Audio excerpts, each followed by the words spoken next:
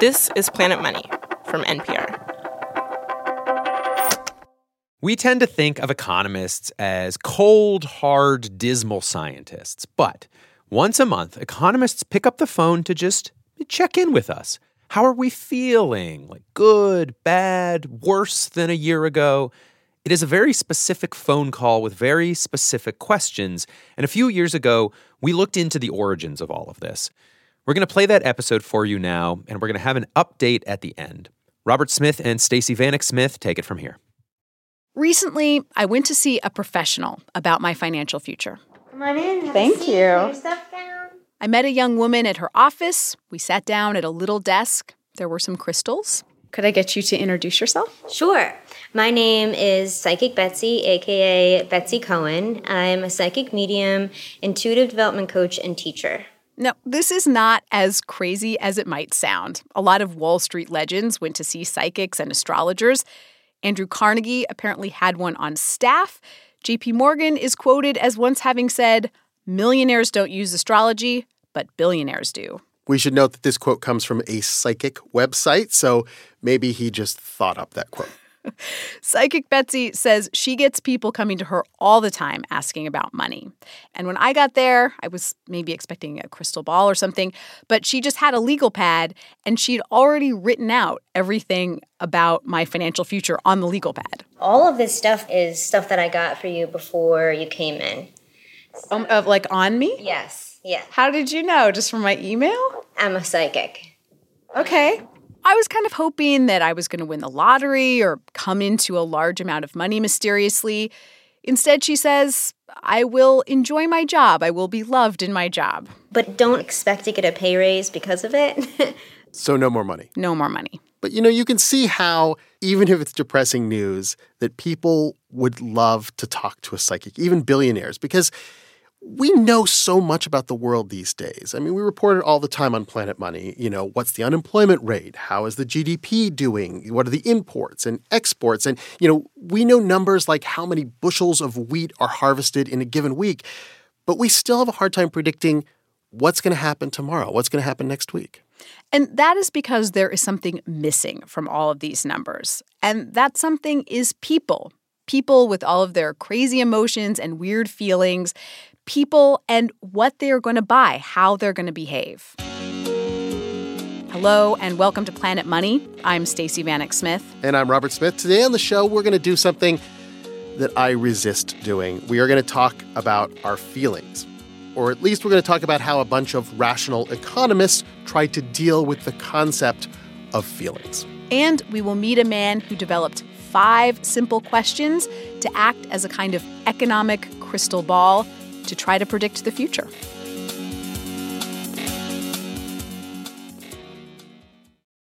This message comes from NPR sponsor Vrbo. What family vacation are you dreaming about? Is it a holiday get-together in a spacious home with a fireplace? Or a beach getaway that comes with a private pool? With Vrbo, you can book a vacation home with room for everyone so your whole family can be together again. Download the Vrbo app. That's VRBO. When you think about it, we are kind of forced to predict the future all the time, every day. Should I take this job? Should I spend my money this way? Should I save my money? If I give this guy $4, will the latte actually come out on the other side? And businesses have to make these big money bets all the time because when you think about it, every time a product is made, it takes months and months to develop and ship. You're essentially making a bet. How will people like this 2 months from now? How will people like this next year? This is what Burt Flickinger does for a living. He's a retail consultant for big companies like Macy's and TJ Maxx, but he used to be a buyer. And he's been there, putting big, huge, life-changing amounts of money on the line based on a hazy view of the future. He likes to talk about the big Winnie the Pooh deal. The Winnie the Pooh deal.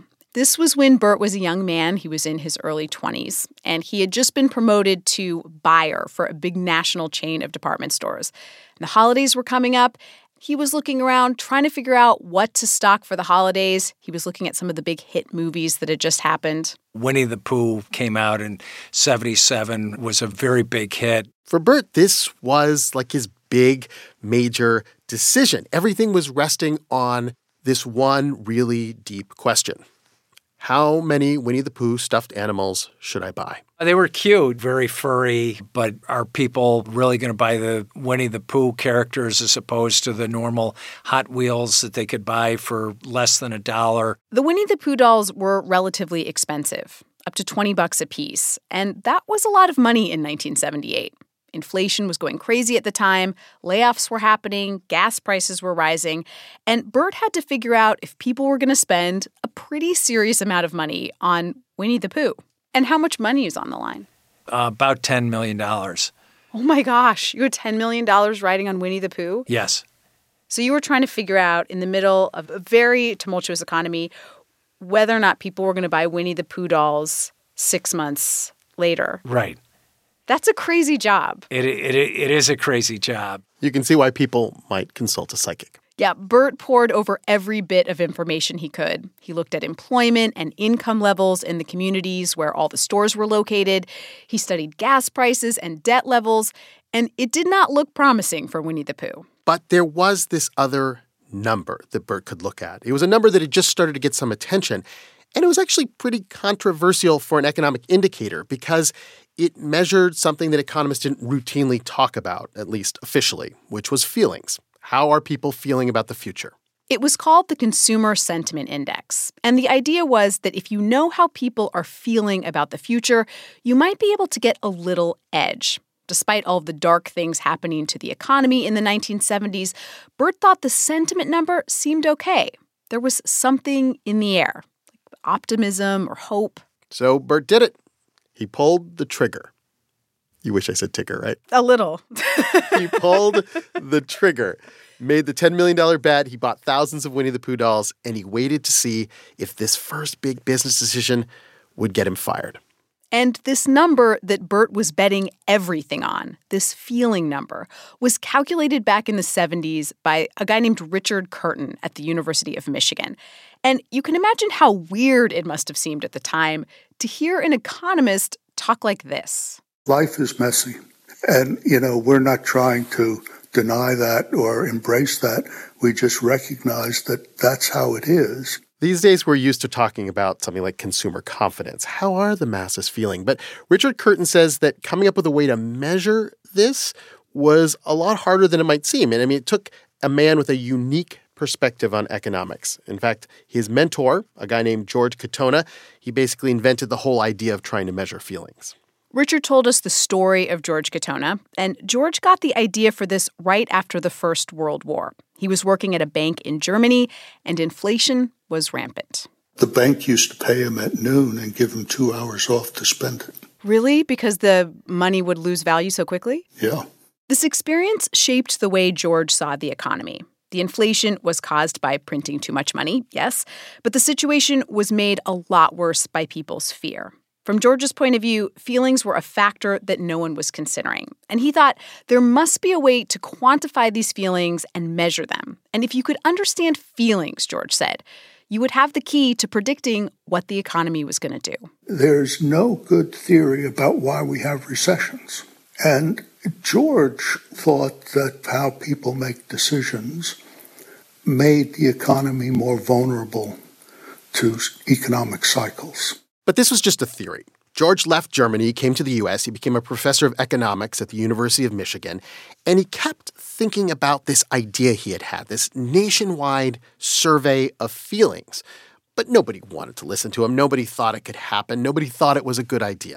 And then in 1946, George got his big break. Kind of. The Federal Reserve came to him and said, we want you to do a huge nationwide survey of people's assets. How much money they have in savings, how much their homes were worth, how much debt they had. And George says to them, hey, maybe we should also ask about how people are feeling about the future. And the Fed is like, no, that's not going to happen. That is not what the Federal Reserve of the United States does. But George was a really resourceful guy, and he found a way to sneak his questions into the Federal Reserve's survey. He convinced the Fed you couldn't just go out into Iowa and knock on someone's door and stand on the porch and say, I'm from the Federal Reserve. I want to know how much you have in your savings account. And George said, you have to build rapport. George's idea was that the Fed surveyors could do what any human being would naturally do. When they encounter somebody at the door and say, hey, can you take this survey? You could ask them a few questions about how they're doing. How are they feeling? Yeah, like an icebreaker to kind of warm people up. But of course, George was an economist. This was an official survey, so he had to think about how specifically he would ask this question. You don't want to just say, how are you feeling? Because people will be like, oh, my back hurts, my kids are driving me nuts, my boss is terrible. Right. He had to figure out what kind of question would get at how people feel, but in a way that was relevant to the economy. He wanted to get at this link between feelings and economic behavior. This first question that he devised, are you better or worse off financially? And that sounds like a very simple question, but it's actually quite a good one. Are you better or worse off financially than you were a year ago? It's the way people measure their lives. They think about this all the time. So that question seemed to work. So we asked one about the future. Do you think your financial situation will be better or worse a year from now? The next two questions dealt with the broader economy. Do you think the economy will be better off a year from now? What about 5 years from now? And one last question, is this a good time to make a big purchase?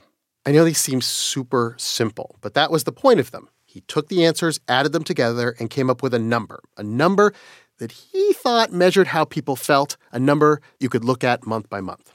In 1946, George Katona published the results of his Consumer Sentiment Index, and nobody paid attention. In fact, nobody paid attention in the 50s or in the 60s. But when the economy hit the skids in the 70s, people started to want something, kind of anything that could explain what was going on. And, this is the 70s, right? It's time of feelings. It's the me decade. Yes. Everyone's getting in touch with themselves. I mean, even the president of the United States, Jimmy Carter, had talked about the sort of national malaise. It was a new age of emotion. And economists and businesses started to look at this number that George and Richard had been putting out there for years. And the news media jumped on board, and suddenly everybody wanted to talk about feelings. Breaking news on consumer sentiment. The survey shows U.S. consumer sentiment is at its lowest level in consumer confidence, and we have an unexpected decline here. New numbers show that consumer sentiment is surging, now at the highest level we've seen since July. There you go. Happy ending. Except for one nagging question. Does this actually work? Does it actually predict something about the economy that you can't get from all these other numbers? Robert and Stacy go looking for an answer after this quick break. This message comes from NPR sponsor Capital One. Now you can get paid up to 2 days early with direct deposit. That's banking reimagined. What's in your wallet? Terms apply. See CapitalOne.com/bank. Capital One N.A., member FDIC. And now back to Robert, Stacy, and the nagging question, does the Consumer Sentiment Index tell us anything about the future of the economy? This is something that economists have been arguing about ever since these numbers came out, and they're still arguing about it.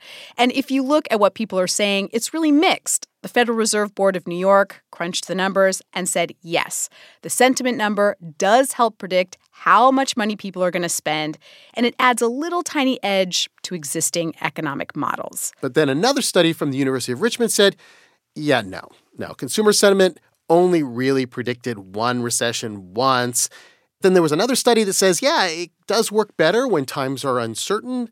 And then another study said, oh, no, but it works best with big purchases. That's what it really predicts. And Robert, you and I had a really fun afternoon poring over the index and matching it up with the real economy. And even just looking at that data, it was really hard to tell. The consumer sentiment goes up and down, and then you have these big recessions. Consumer sentiment, for instance, did take a dive right before the recession in 1980. And it took a dive in 2007, just before the Great Recession. But it also took a dive in 2012, which you may remember. There was no recession in 2012. And we looked into it. And it turns out that little dip was because of the government shutdown. People were feeling pessimistic by what they saw on the news. And the actual economy grew. It was fine. Once you start to ponder this number, you get down to some deep questions about our feelings and about the future. I mean, think about how you would answer that question now. Do you think that you will be better off financially next year? Think hard and think about what is making you answer that. Are you feeling some deep urge inside of you, some boost of optimism that says, I want to buy a boat. I've got to buy a boat. This is that mysterious economic force that John Maynard Keynes talked about called animal spirits. This is the force that, he said, sometimes moves markets and inspires people to do things like buy boats. Or when I ask you, do you think you will be better off next year? Are you simply thinking about all the numbers you've seen on the news? Unemployment numbers, GDP, the stock market hitting new highs? Are you thinking about your own bank account? Basically, are you just taking the temperature of the economy as it is now and reporting that back to researchers and saying, yes, based on all of the information available, I will buy Winnie the Pooh? Which brings us back to Bert Flickinger, that young toy buyer we talked to at the beginning of the show. He bet it all on the consumer sentiment number showing demand for Pooh Bear. How did the Winnie the Pooh dolls work out? They sold out too fast. They didn't buy enough. Bert's lesson? He should have trusted that consumer sentiment number even more. Bert is well aware of all the controversy around this number. People saying it does predict recessions, people saying it doesn't predict recessions. He says when he advises his big clients, he uses this number a lot. I give consumer confidence and consumer sentiment much more weight than the government's forecast for GDP or gross domestic product. Really? Yes. Why? It seems crazy, but the consumers tend to know better than the economists at the universities in terms of knowing what to buy and how much to buy. Maybe this consumer sentiment index is a little bit like talking to a psychic, someone who just listens to you, reflects your feelings back to you, who maybe gives you a little hope. Maybe this number basically tells you to do the thing you kind of felt you should be doing anyway, somewhere deep in your gut. The Consumer Sentiment Index is really popular, and it has some pretty fierce competition. In the late 70s, a competitor cropped up from the Conference Board, the Consumer Confidence Index. So you have sentiment and then you have confidence, two different indexes. Actually, you have way more than that. Bloomberg also came out with the Consumer Comfort Index. Sentiment, confidence, comfort. And then Google has entered the fray with its search results data. Instead of 5 questions that they're asking 500 people, it's like 5 billion search results and figuring out how people are feeling looking at those. And companies pay thousands of dollars to get this data. And in fact, there was a little scandal when it came out that some companies were paying extra money to get these numbers a little bit earlier than their competitors. Yeah, they wanted a competitive edge on feelings. And, once these kind of things take off, once one company or 1,000 companies start to visit a psychic, then you'd be crazy not to, right? You have to have the same information that everyone else has. So where do we stand today? The highest possible consumer sentiment number is 120. That would be everyone in the nation, when you're asked, how are you going to be doing next year financially? Everyone in the nation going, woo, yes. Well, that has not happened yet. The highest we've gotten is 111. That was back in 2000. And you know how that worked out for us. Today, the consumer sentiment number is 93. 93. Make of it what you will. Okay, that episode with Robert Smith and Stacey Vanek Smith originally ran in April of 2015. As you heard, consumer sentiment at that time was 93. And for a few years, it bopped around between like 90 and 100 pretty consistently until, of course, the pandemic. Now, most recently, consumer sentiment had plummeted to about 70. That is a number we haven't seen consistently since recovering from the Great Recession. What's been strange is that typically sentiment moves with the stock market, but not so during the pandemic. The stock market has bounced back to record highs. Sentiment has stayed down. It's hard to say exactly why. Like maybe people sense another big recession around the corner. Maybe the Delta variant has people on guard. It's also true that only half of Americans own stock. So maybe the other half is really feeling the pain right now, and consumer sentiment is reflecting that. Or it could just be that we've been living through a once-in-a-lifetime pandemic. How are we supposed to look into the future and see our financial selves when it feels like we can't even predict the next month or week or day? The original version of this episode was produced by Jess Jang. The rebroadcast was produced by Audrey Dilling with help from Josh Newell. Ebony Reed and Louise Story are senior consulting editors for Planet Money. Alex Goldmark is our supervising producer. I'm Kenny Malone. This is NPR. Thanks for listening.